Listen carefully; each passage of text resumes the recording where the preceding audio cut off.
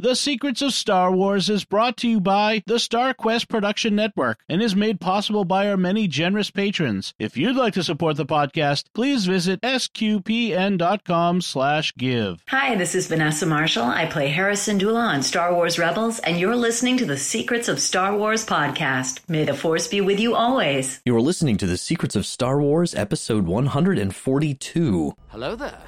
It's a power that Jedi have that lets them control people and make things float. Impressive.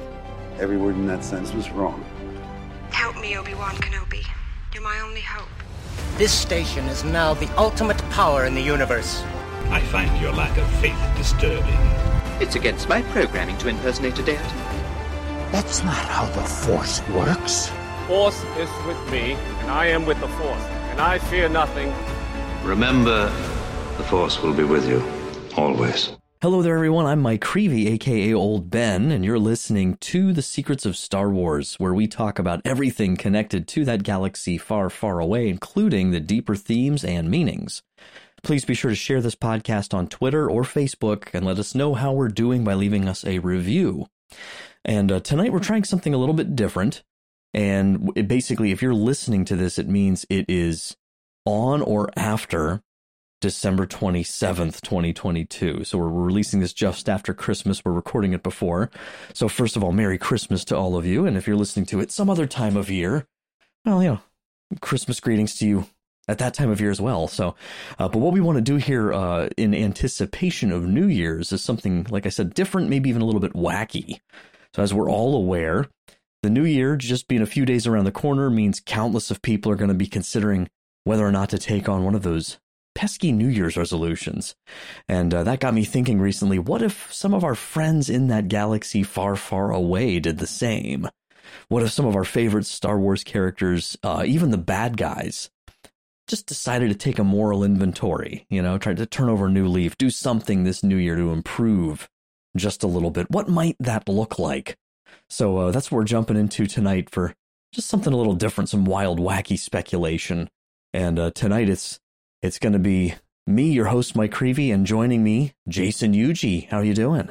I am so blessed. How are you today? I'm doing okay. It's just the two of us. We were hoping to have Patrick on with us tonight, too, but he's traveling, so he couldn't make it, unfortunately. But I definitely want to see if we can get his list, some of his speculation, maybe after the fact, and we can, you know, put that out later somehow. So, but did you? I don't suppose I always double check here. Did you get any ham solo opportunities lately? No, the last one I did was back when Bad Batch Season 1 was on. I got to put Fennec Shand at the drive-thru at the Chick-fil-A. Nice. And the guy got it. He thought it was funny. He did? Oh, cool. Yeah. I usually get these just blank stares because they just, you know, they don't call it out the place I normally do it. But this time around, the deli was the kiosk I normally use to type it in, and then I take a picture and send it to everybody. The kiosk was malfunctioning, so I was like, I don't know, I don't want to go. I sort of chickened out. I mean, maybe I'll be more brave next time. But I was actually just going to put The Bad Batch, since that's our next show coming up. So, well, hopefully they wouldn't give you a bad batch of food. That's what I was wondering. Yeah, like, would they be allowed to put that on a ticket? I don't know. So yeah. I guess before we jump in, I don't know. Do you have any background, Jason, with New Year's resolutions, good or bad, or just do you tend to do them at all? I was just curious. Even when I try, they don't last. I tried to do Bible in a year. Oh yeah. You know, I'm really hoping to get Catechism in a year this year. I think that'll be good for us. So, is that the Father Mike Schmitz one? Yeah. Is it? Yeah, he's doing Catechism in a year. So I'm going to try to get our parish involved and very cool. Do that. So we'll see. I forget. I'm sure some listener would know the actual stat, but I think we've all heard that stat before about gym memberships, you know, like spiking in January and then dramatically dropping off. Like there's always a lot of advertisements. That's for darn sure. Well, and it's funny because it's in a way, I think it kind of goes to the heart of Star Wars in some ways that, you know, there is this this motif, I think, all throughout Star Wars about character development. You know, sometimes it's not done so well, but I think a lot of times it is done really well, or they've done a really good job, I think, lately of really trying to have these complex characters who are kind of, trying to find their way. So at least maybe in that regard, we have a opportunity here to look at some characters where nobody's perfect. Where's some places we think these guys could, maybe improve if they so wanted to do so. But I think we could all stand to use a little bit of improvement. Yeah. Well, so what I did here, I just picked 10. This was like, I think hopefully, well, I won't say hopefully no one from work is listening. I hope people from work do listen to the Secrets of Star Wars, but I do have to admit, I came up with probably 2/3 of these in a faculty meeting.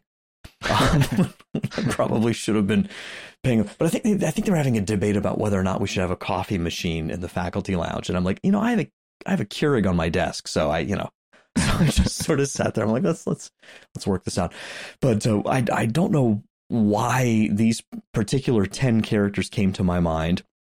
But what I did is I basically picked 10 characters from across the Star Wars universe, animated stuff, feature films, all in some of the series, all sorts of different corners of the galaxy far, far away. And came up with my list. Jason has not seen he's seen the list of the characters, and we have both independently come up with some suggestions for what we think their New Year's resolution might look like. So that's how this is. We're going to go. We're going to go down the list. I'll say the character, and maybe we can alternate. Maybe I'll start with you, and then if I remember, have you go first on the odd numbers, and I'll go first on the evens. Something like that. Is that okay? Fair game. Sounds good. So first up is Watto, our somewhat shady dealer friend from Tatooine from episodes 1 and 3. I don't know if he showed up in anything else. Was he ever in Clone Wars? Did they ever bring him back? I haven't seen all of the Clone Wars, but I don't remember the shows that I've seen. I've never seen him in it. Okay, so people mostly know him from Phantom Menace and from. Oh no, I guess it wasn't episode 3. It was a Phantom Menace and Attack of the Clones when Anakin and Padme go back. Right. So shout out to Father Andrew Kinstetter. He hangs in there with that being his favorite one. That's his right. favorite Star Wars film. So what do you think? What do you think Watto might be able to consider doing here? I'm thinking most people listening are going to think this one's pretty obvious. That guy needs to quit gambling. If I were him, that would be my New Year's resolution, because even if he does have all the parts, he's the only one in the Outer Rim that's got one, right? That's what he tells Qui-Gon. I'm the only one that's got one. But he doesn't sell it. He gambles it away. He's not making any money. So it's no surprise that 10 years later, he's sitting there going, hey, I need your help. I got some deadbeats that owe me some money. Well, no surprises here. I did, in fact, put it down as well. I was saying something like maybe he could try to challenge himself to make some kind of charitable donation. Every time he makes some sort of fall with his gambling. I don't know what a Tatooine's equivalent of like the Daughters of Ferrix would be. But if there's some sort of like local Tatooine community, group, he can donate to them whenever he falls with his gambling. Because he did donate water to the needy. Yes. Oh my gosh. Well, it's funny because he does look pretty ragged, right? When Anakin and Padme show back up, he's not taking good care of himself, and yeah, he doesn't have any more. He doesn't have any more of his slaves or anything else. And we don't know. Not doing too good. He's sitting outside that little sort of kiosk out there. I don't know if he lost his shop or if it's just he's in a different little part of it or what, but. So, I think that one's pretty clear cut. But the next one, I'm kind of excited to jump into here because you could do a couple things with these guys. So I'm curious what you had to say. But for this one, we were looking at the Rebels crew. I should say the Ghost crew, I guess, from Rebels. So, you have these. I mean, these are good guys, right? They're out there. They're fighting to help. Eventually, at least from a certain point of view. Yes. Yeah. They start off kind of as their own, with their own interests in mind in a lot of ways, but gradually become more involved in trying to help fight the injustice of the Empire. They're doing all of this good. But if there's one thing I thought, there's an awful lot of carabasts floating around that ship, you know, and they're always yelling that out, and I'm always laughing, you know, and you have this hilarious like fake swear word that's basically invented, and they're all saying it, you know? Yeah. And I thought to myself, well, what about a swearing jar for the ghost crew? You know, like I could even see the image of it. It's just sitting up there, you know, on a shelf or something every time, you know, they're having a shootout. You know, you don't do it right away. You got to finish the battle. But then, you know, Zeb's back there like, oh, yeah, he's going to be broke. Some credits into the jar. That was mine. I went a little more serious on that one. I was saying they, you know, maybe they could try to be more willing to work with other rebel cells. You know, for a lot of that, they tried to do things their own way. And we saw that a lot with some of the rebel cells recently in Andor. Everybody just wanted to do their own thing. And some of the, you know, like Nemik's manifesto was telling them, you know, we got to work together. We can't just do this alone. So yeah, that's kind of where I went with that one coming right off of Andor, was maybe they'd be more willing to work together with others. And maybe if they would have, you know, would Kanan still be with us or whatever. So yeah, it makes you wonder, because you definitely, I don't think they as a crew quite come across as gray area or as gritty, of course, as some of these groups in Andor, sure. which of course is earlier on, you know, and we are, you know, moving in that direction. But, you know, that does seem to be pretty much right up until, you know, I mean, the way Rogue One, I mean, shows it, like right up until the actual attack on the Death Star. You know, like it seems to me like the Death Star mission, you know, or the plans, you know, the Death Star plan seems to be this culminating, you know, watershed moment where from then on it seems more of the norm for these rebel groups to unite, whereas before that they're still kind of all over the place. But maybe Rogue One was the uniting factor. It might have been. I mean, thankfully, like I can't really imagine, you know, Hera and Kanan and them basically letting like a Krieger, you know, type, you know, a group be destroyed to hide a source, you know, and it's like, oh my goodness. Right. So, but but still some growing to do. Now this next one, I'm curious what you said, because this was tricky for me, and I'm not sure I really like the one I came up with, but it's, you know, I'm going to kind of explore a little bit. And it, of course, brings up potential fun speculation on the nature of artificial intelligence and the soul and self-improvement, all these kinds of things. So C-3PO. Well, that one, if I were C-3PO, I would feel kind of stagnant only knowing 6 million forms of communication. So I would want to learn a few more languages. Some Duolingo or something. That, I can't believe I did that. That is good. Mine, the way I had it worded was something to the effect of, this is the one out of the 10 of these I was sort of least happy with, you know, but I said something to the effect of, I was thinking he's a very frightened sort, you know, he's always very nervous and very, you know, anxious and I forget what Leia says to him exactly at the beginning of Last Jedi. You know, she just says something like, wipe that whatever, you know, expression off your face. I forget what the word is she uses, but that nervous expression, I think. Oh, yeah. Which, of course, is funny because he has a solid, never-changing expression, but somehow Anthony Daniels gets that across through him. So I was thinking, you know, one of these things where, you know, to do one scary or challenging thing every day, you know. Now, he does in the movies. He's always, you know, there, but I feel like day to day, you know, if it's he's kind of like hanging back, you know, a little just, you know, resistant on the side, which it reminds me of, I'm not a big fan of spiders, and I was reading something years ago, and it was about, you know, fear or whatever, and somehow that one came up, and they're like, well, you know, you could go outside and find a spider and catch it and like look at it and hold it, and I'm like, no. Like, I'm not going to do that. Right. Yeah. It's like, no, thank you. But by the same token, I just, even as a dad right now with 2 young daughters, I'm trying to, fumbling around while I do it, but I'm trying to sort of, with our eldest especially, you know, she tends to be a little more timid and kind of gets fixated sometimes when she gets scared of stuff. And, I'm trying to find ways to challenge her to,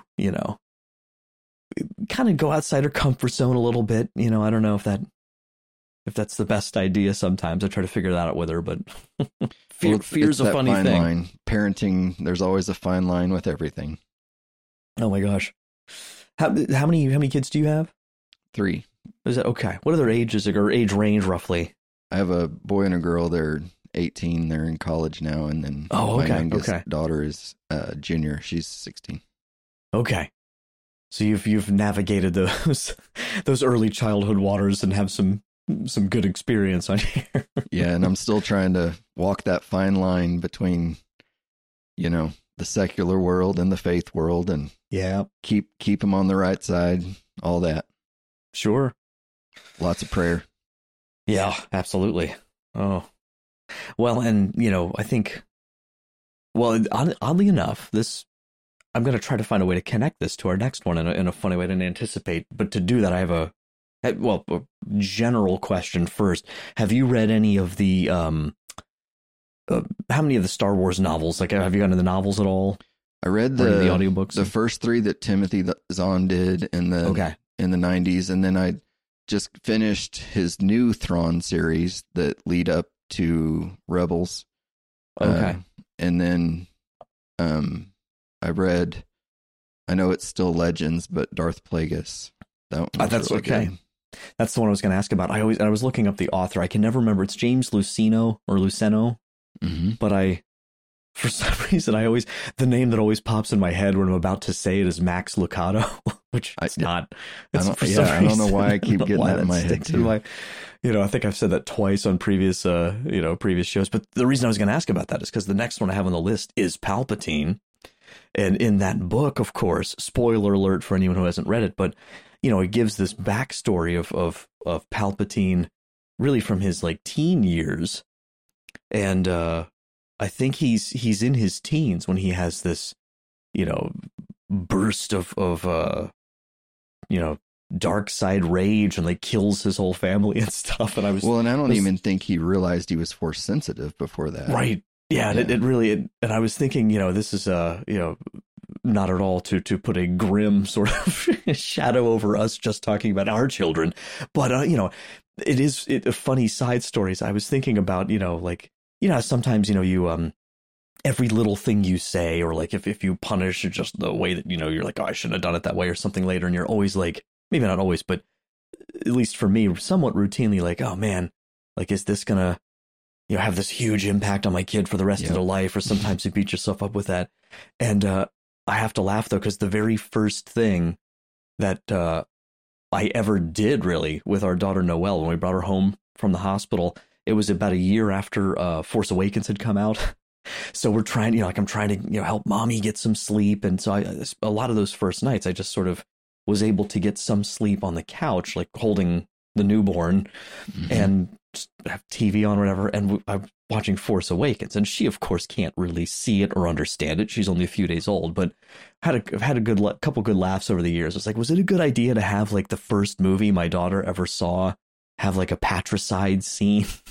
And then of course when she was 2 and she's we're playing with lightsabers, or we see him at Target, there were a few, and she picks out the Kylo Ren one, and I'm she didn't point it at you, did she? she not at me, but she points at that. I'm not that one. But with Palpatine, I my funny one here that I was going to say was, it's just this guy's just so evil, and he's so caught up in this completely utilitarian, controlling kind of spirit, right? This ultimate Sith. And I think, even though he came from a beautiful planet from Naboo, I think he should just spend a lot more time by the sea this year. If, I was one of those silly Star Wars Lego movies, and Vader and Palpatine go to the shore. And I was actually wait a minute, if Palpatine had just spent some more time by the sea, the calming effect of the waves, engaging with the truth, goodness, and beauty of creation, or whatever they call it. I don't know. So, so that's my silly one. I don't know if what you had. Well, I was of the opinion that, becoming a better person's not in that guy's vocabulary, you know. So I figured if he's going to make a resolution that he should abandon the cloning path to immortality, and actually, if I were him, I would actually try to, you know, seek out, you know, physical and, you know, true immortality for himself rather than cloning. But it seems like that's where they're going in almost every series. There's something hinting at that, you know, and we see that's where it ends up in the Rise of the Skywalker. Yeah. I'm excited for, and, you know, I know there's a lot of debate out there about what might be retcon or potential, like, you know, damage control over sequels and stuff. And a lot of that, you know, sometimes I'll listen to some of that and a lot of it makes sense. But at the end of the day, a lot of times I'm like, I don't know. I don't know what goes on at Lucasfilm. I don't think very few people do. I don't get to make the movies. So I'm not going to speculate too much on that. But I think, we've seen, you know, like these cloning hints in this sort of subplot with all the Kaminoans, right, in Bad Batch, and that where it ended up, you know, right at the very end, they go to Mount Tantus, you know, right. And of all the things, you know, you could put so many things in a post credits. Sometimes it's just a throwaway gag. You know, you could have, Wrecker and Omega eating more Mentel mix, or it could just be something silly, you know. But like that, I thought was neat. And then, you know, of course, in Mandalorian with these the cloning pods and stuff we saw, even in Kenobi, some of the stuff with the questions about all of those Jedi, or like, are they in that amber? Like, it was even like a Jurassic Park kind of, you know, like just keeping them in suspension. Petrified, you know. So I think that they're making it pretty clear that they're trying to flesh that out more. And then there was the, I can't think of that. It was one of the newest novels, something, I'll look it up, something Sith. Shadow of the Sith, Adam Christopher, just came out, I think, last summer. And I read that one. I was did an audiobook on a long drive to a retreat. And that was interesting because that one really, you know, developed some of that what backstory. Time period was it set in? So it's set, I think it's like 17 years or so after Return of the Jedi, you know, so like 13 or something before Force Awakens. So Luke is like this, you know, kind of at the peak of his power, and he's, you know, Ben Solo is under training at that time with him. He's not in the novel much, but Luke and Lando go on sort of an adventure to sort of track down. He's having these visions, or basically he's getting transported in these dreams or visions to Exegol. And it basically is some of the backstory of what Lando talks about at the beginning of Rise of Skywalker when they're looking for that Ochi, you know, Sith cultist kind of guy or whatever, or the guy that had the dagger. You know, they find his body in the pit. So it gives that backstory, you know, and I couldn't help but think, like, as I'm listening to it, I'm like, see this, it's like this is great. Like, it makes Rise of Skywalker a little more integrated, I think, and makes a little more sense. But that's always that thing. Like, if you need that to do it, right? You know, like, but no, yeah, Palpatine, that might be a throwaway one. You know, he certainly doesn't seem to be too interested in. Yeah, like I said, I don't think becoming a better person's in his vocabulary. Yeah. Well, speaking of the Bad Batch, and I'll give you this one to kick off with on the next one here. So, Crosshair, who's one of my favorite characters, like someone who I really don't have any idea where they're going to take his character. Like, if he's redeemed, it will make sense to me. If he's not, it will make sense to me. Like, I really, I can't think of another character that's so far as that sort of satisfying to just like not know, you know, where he's going to go, or it's not super predictable. But what did you think with him? Well, I think his New Year's resolution is going to be trying to understand why the rest of Clone Force 99 is rebelling against their new empire. You know, he wants, I think, now that we know, spoiler alert, now that we know that he doesn't have his chip, you know, he's of the mindset that the empire is a good thing. So he wants to understand why they think it's not.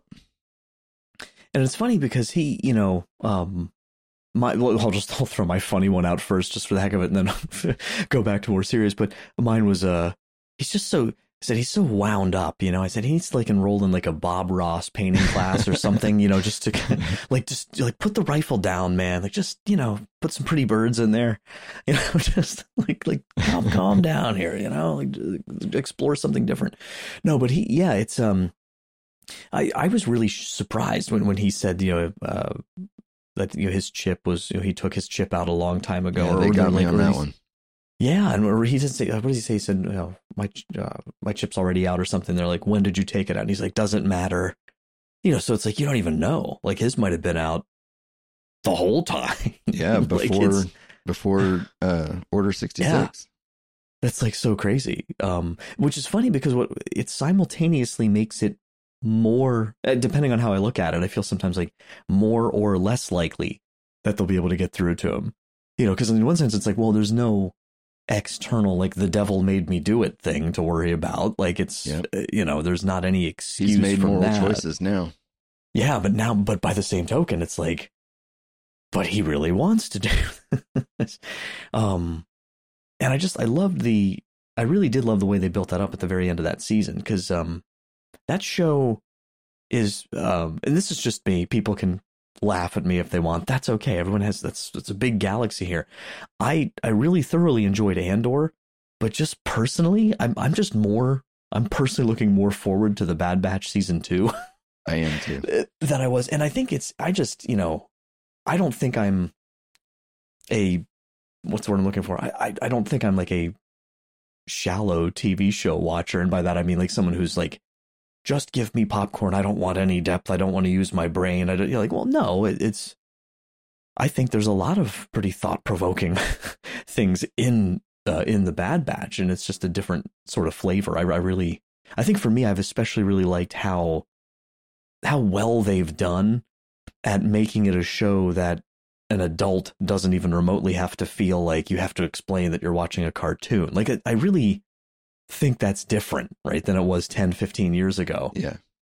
Because even then, it's there's some animated thing, and I'm like, what are you watching? Oh, I'm watching this for research. It's No, I mean, with Clone Wars and Rebels, especially when I started listening to you guys on the podcast and started watching Rebels, man, I was hooked. And yeah, it was, you almost forget that it's animation because it's Star Wars, Yeah. And it fits so well into everything that we already know. Yeah. Well, and we've talked about it a lot. We'll talk about it more too, because actually our next, those of you listening right after this comes out, or close to when this comes out, our next thing up, of course, is getting into Bad Batch season 2, and I had to jump on as soon as I could. I actually signed up for the kickoff episode because let's do this. But one thing I noticed about it was just right off the get-go, I don't know how someone like D. Bradley Baker can possibly do what he does, because it's unless I specifically remember or actively think about the fact as I'm watching it that one guy is doing the voice of, sometimes all or 2/3 of the people I'm seeing in a given episode. It's man, what's it like being with that guy at parties and stuff? He just, who are you now? Full conversations with himself or what, I don't know. So, well, and the next up one we had, who of course is someone else. There's a lot of overlap with some of these of course. So Saw Gerrera, and Saw, who we of course saw in well, I guess he first showed up in I think it was Clone Wars, wasn't it? Clone Wars. Yeah, because I think he was at the time they were saying, I hadn't watched Clone Wars yet when I first saw Rogue One. And then I went back and I watched. So I knew I had seen something about him or seen some clips or something, but I didn't know the whole story with him until I had seen Rogue One, and then I went back and watched Clone Wars. But I believe he was, unless I'm mistaken, the first animated character who they introduced then into one of the live action films. Actually, I think someone would correct me and say it was Boba Fett from the holiday special. But other than him, but yeah, so Saw, of course, profoundly not untrustworthy, maybe, I guess, but untrusting, right? Paranoid. Yeah.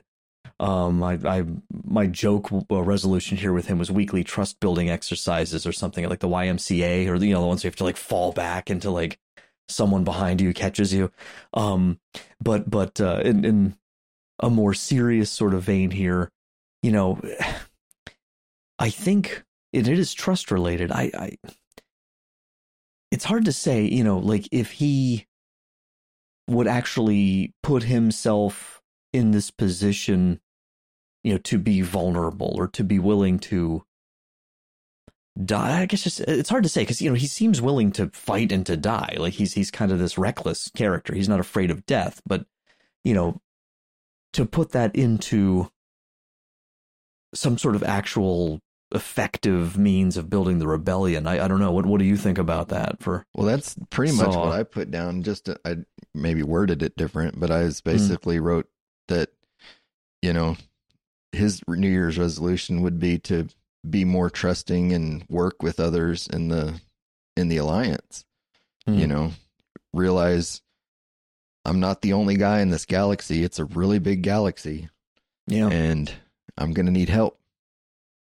Well, I wonder if like Luthen didn't even make things worse, because it's like, so like Saw, now we know, like Saw, because we're behind the scenes and we see all this, Saw would have died.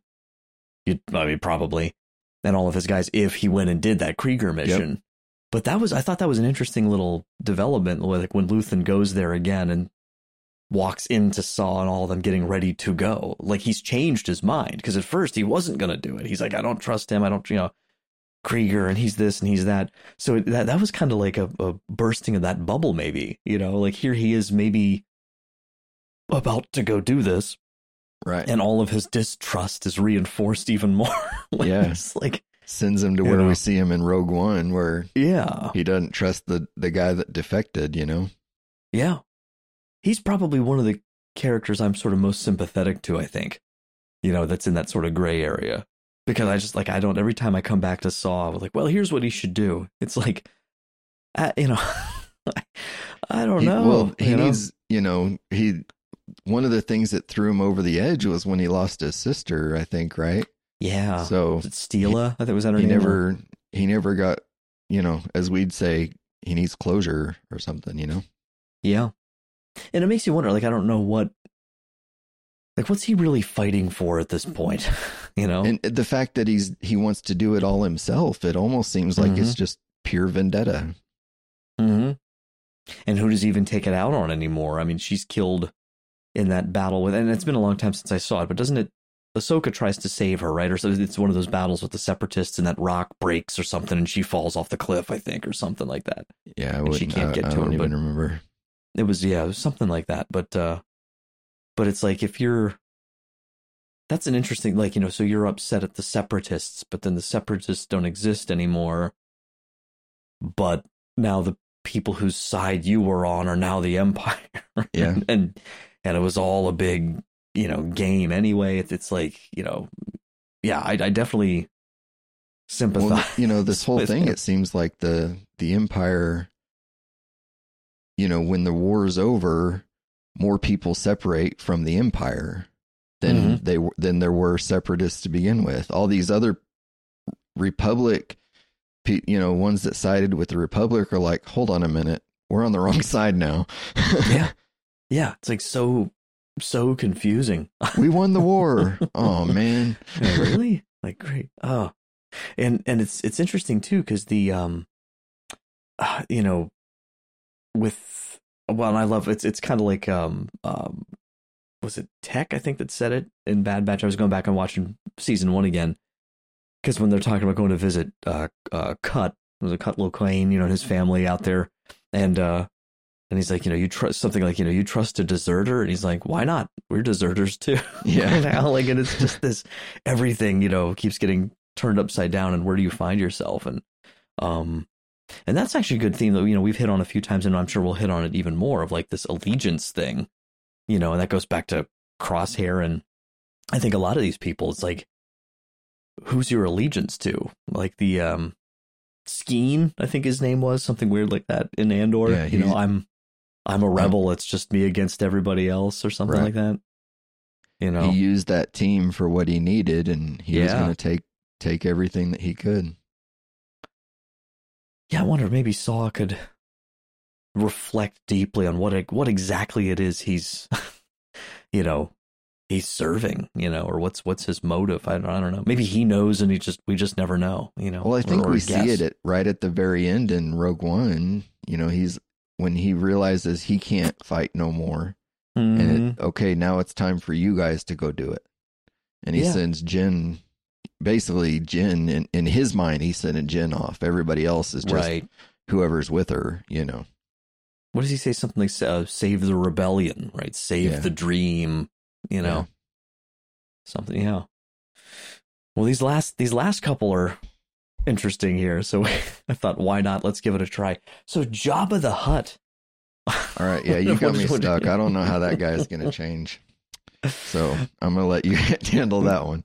Mine was totally ridiculous. Like some sort of servant leader boss conference or something, like some kind of, you know, it's like the guy's a terrible boss. You know, he's just a very, very brutal. I don't even know how to describe. It's just a giant slug, you know. I mean, like, what do you do with him? So and he's so dependent on everybody. He can't do nothing for himself. Maybe we could get him into some kind of he's just like, he's spoiled, you know.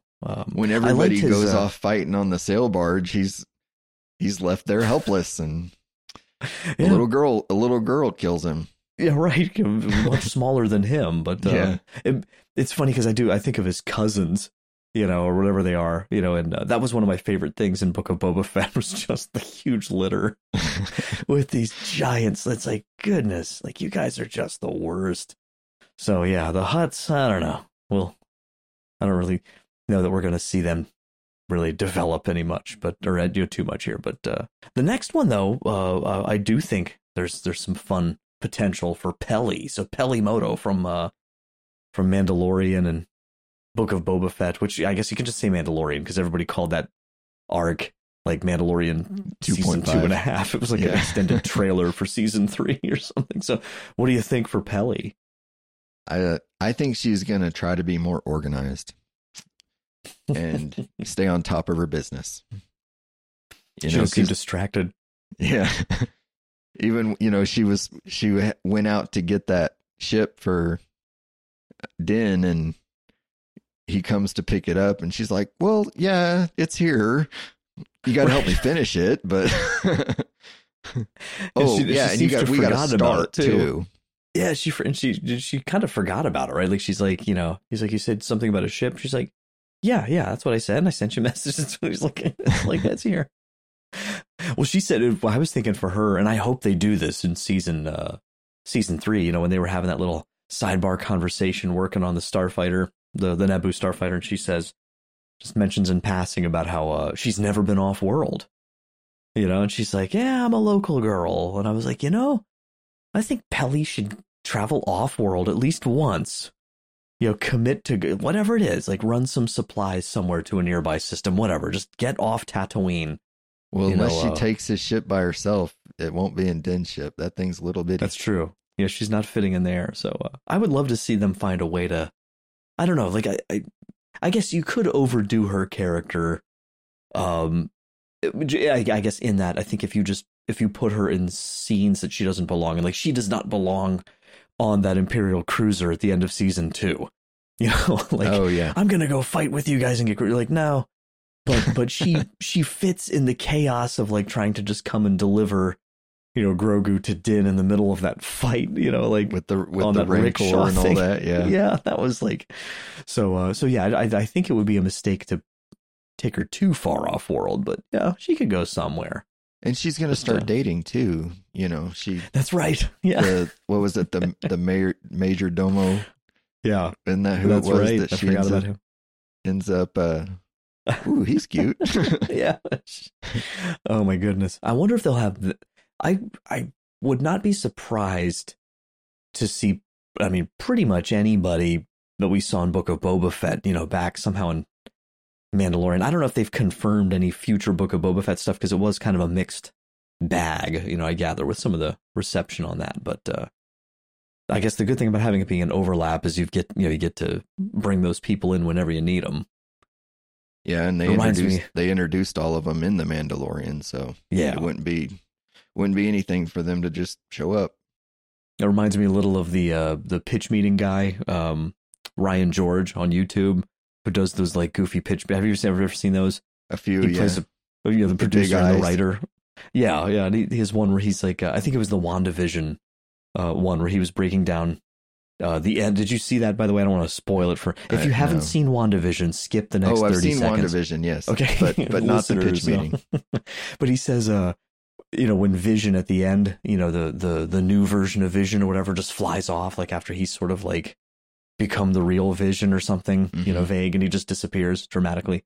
And I think it's the producer talking to the writer, and he's like, wait, where's he going? And then the writer says, off into the MCU to be retrieved at a later date whenever we need him. And I was like, hey, it has, they do it in Star Wars too sometimes, you're like, all the time. Man, everybody keeps coming back to life.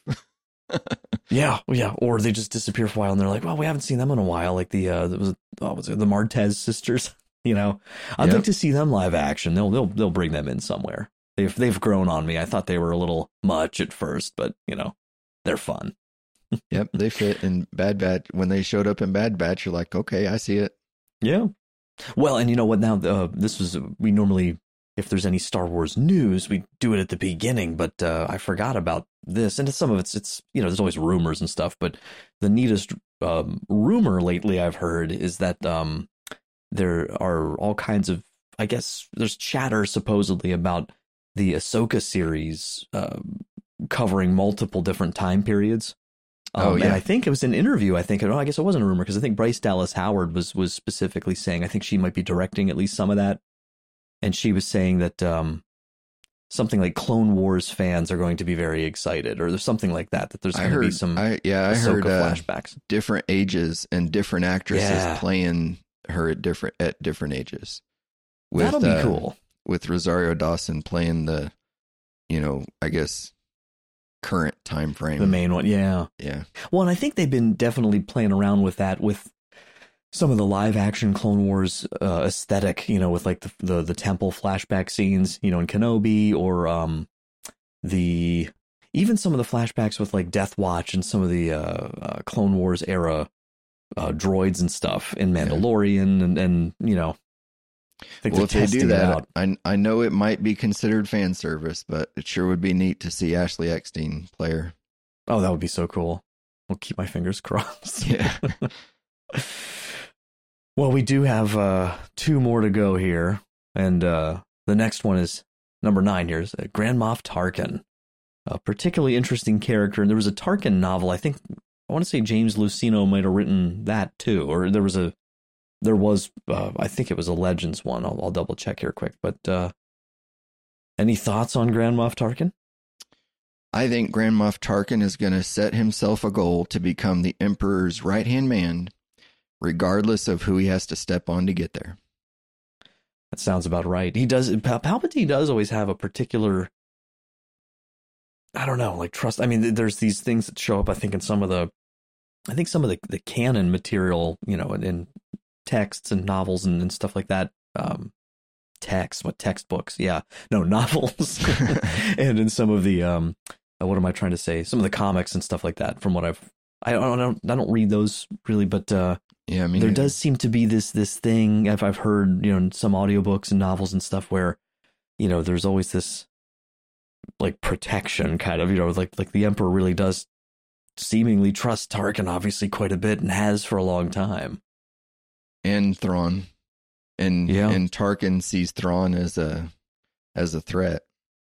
Yeah. So another spoiler alert, in the last Thrawn novel series, he in the 3rd book of that series, Tarkin pits Krennic and Thrawn against each other.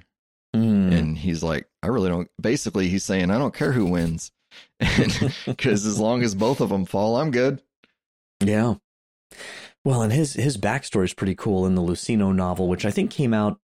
It was 2014. I was just looking at the date, so that would be after the Disney acquisition. So that one might be a canon novel, I think, but it depends on, I guess, when it was written or however the licensing and stuff works. But yeah, that his sort of rise to power is a really interesting story in that novel. So I recommend that to anyone who hasn't read it. I thought on a lighter note, I don't know what he has, the whole role, no matter who's playing him or, he's being described in a novel, it always goes back to Peter Cushing, who is just so iconic. And I was laughing because he, some of the behind the scenes stuff that I've seen over the years, and I'm sure a lot of listeners have too, it's just always funny to me that he's this, has this charming rapport with Carrie Fisher, and he's this iconic actor and she's this young, but it's nothing like what it is on screen. And he was talking about how, I guess he was pretty tall and he had these, I forget what size shoes he wore, but the boots were tremendously uncomfortable.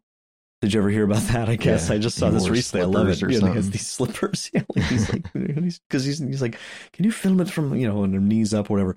But I don't know if it was that. I was just thinking, like, he does have this, he seems like a man of culture. Like he seems like he has this, sort of, probably, like whatever the galaxy's version of a classical education is. I don't know. Like I'm looking at Tarkin. I'm thinking, what's, he's just so, power hungry, and he's so bureaucratic. And I was like, you know what? I feel in my mind, my head canon, as we like to say, right?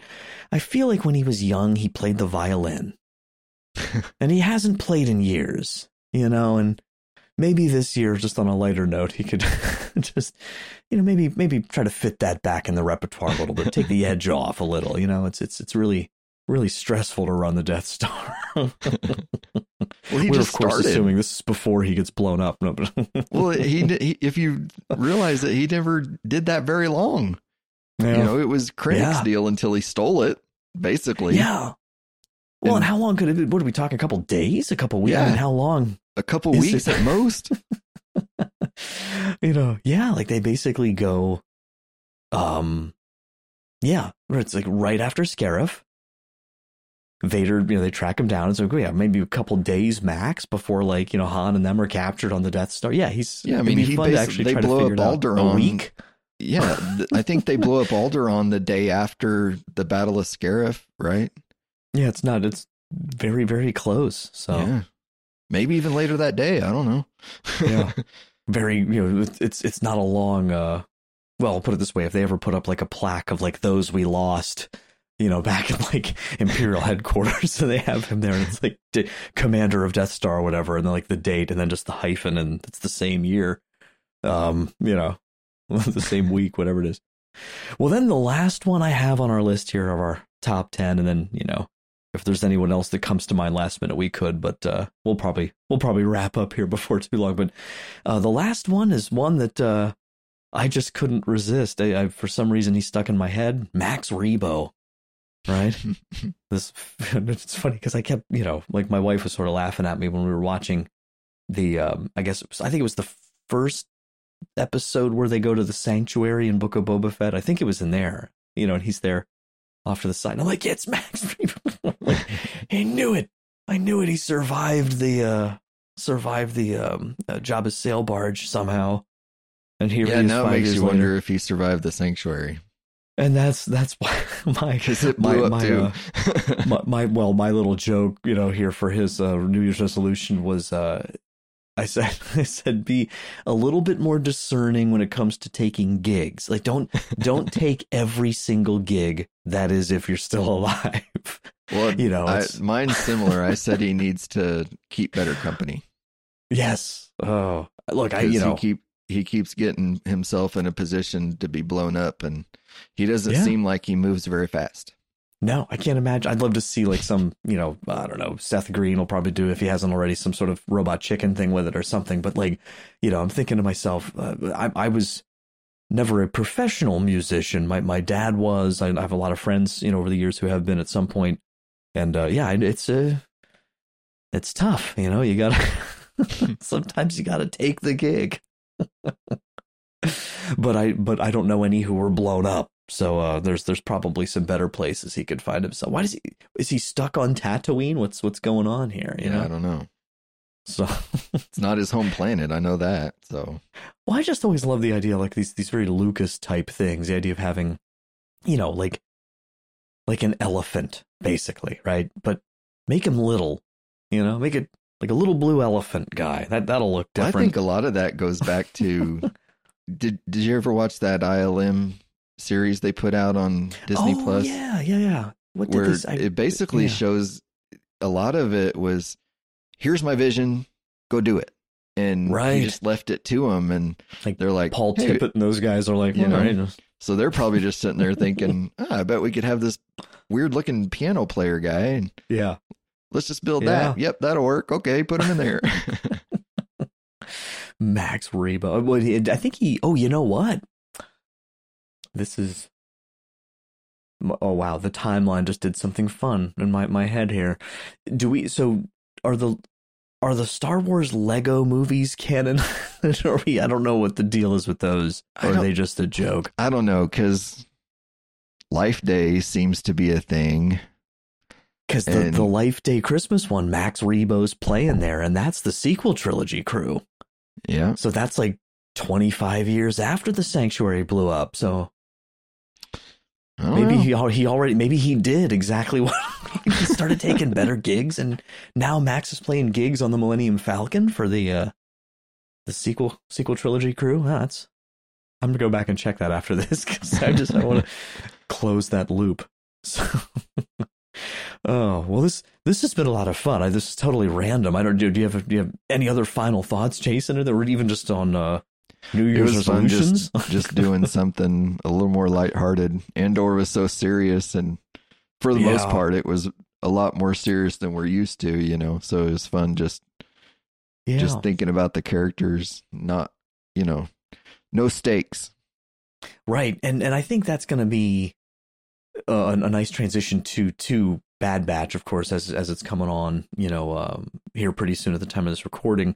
You know, not that there's no stakes in that as a show, but so far, you know, we haven't lost a major character yet on there, and I don't know if they'll do that season 2 or not. So I think that's a big question we all have, is where are those guys, you know, 10 years from now, 15, whatever the case is. So yeah, we don't know where Omega is. You know, we kept speculating we might see her in Book of Boba Fett, but she never showed up there. Will we see Omega in live action at some point? I don't know. I think it'd be really cool to bring her into Ahsoka or something. Yeah, and I don't know how satisfying it is to have, you know, like you could potentially have a show like this, and I don't think it would make a whole lot of sense, but, you know, there's other parts of the galaxy that are sort of farther out there, right? You know, the Chiss Ascendancy or unknown regions and that kind of stuff, but it's like, I don't know. I think we need to have them close by. So, all right, well, that's it from us for tonight, listeners. What did you think of this episode? Oh, I almost said this episode of Andor. I forgot to change my script. Oh, that's fun. Anyway, what did you think of this episode of The Secrets of Star Wars, and our speculation here about our New Year's resolution Star Wars character opportunities and suggestions? Please let us know one way or the other. We'd love to hear your feedback. We always love that. You can send us any feedback you want at starwars@sqpn.com. You can also visit our Discord community at sqpn.com/discord.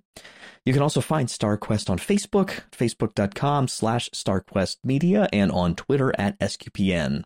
And previous episodes of The Secrets of Star Wars can always be found by visiting sqpn.com/Star Wars.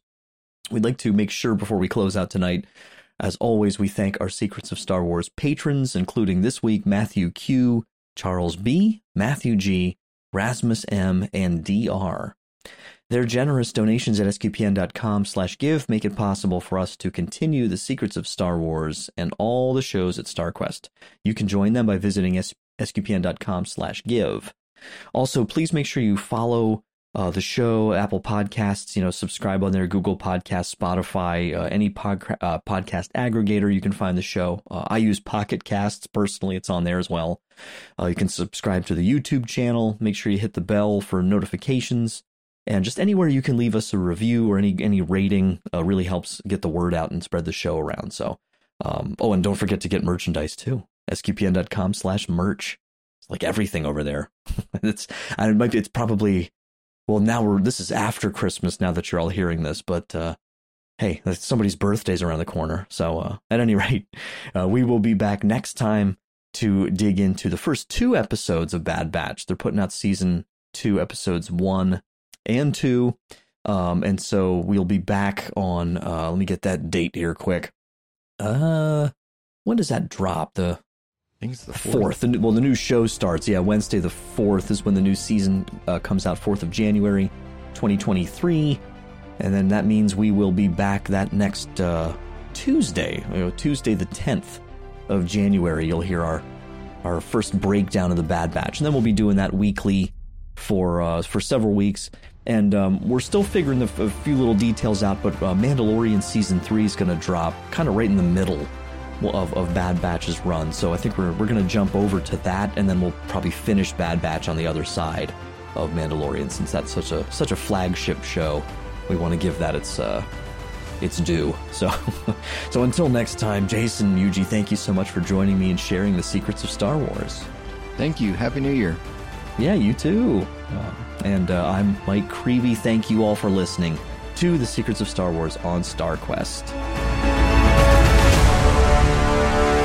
Hi, everyone. This is Dom Bettinelli, CEO of StarQuest, with a special message. This past year, the StarQuest Network has continued to expand our mission of exploring the intersection of faith and pop culture through our many entertaining and informative programs. Now we need your generous financial support to keep producing the shows you love and to reach new audiences with more of the life-changing and uplifting programming we've been creating for more than a decade. That's why it's very important that we hear from you this Advent and Christmas, the time when nonprofits receive most of their support for the year. If you are already a supporter of StarQuest, we thank you and ask you to prayerfully consider increasing your support at this time. If you're not yet a supporter, please become one now. Every gift counts. Could you give $15 or even just $10 per month? Whatever level of support you can offer, please show your support for SQPN this Christmas. And remember that your gifts are tax deductible. Just go to sqpn.com/give. That's sqpn.com/give. May you have a blessed Christmas season.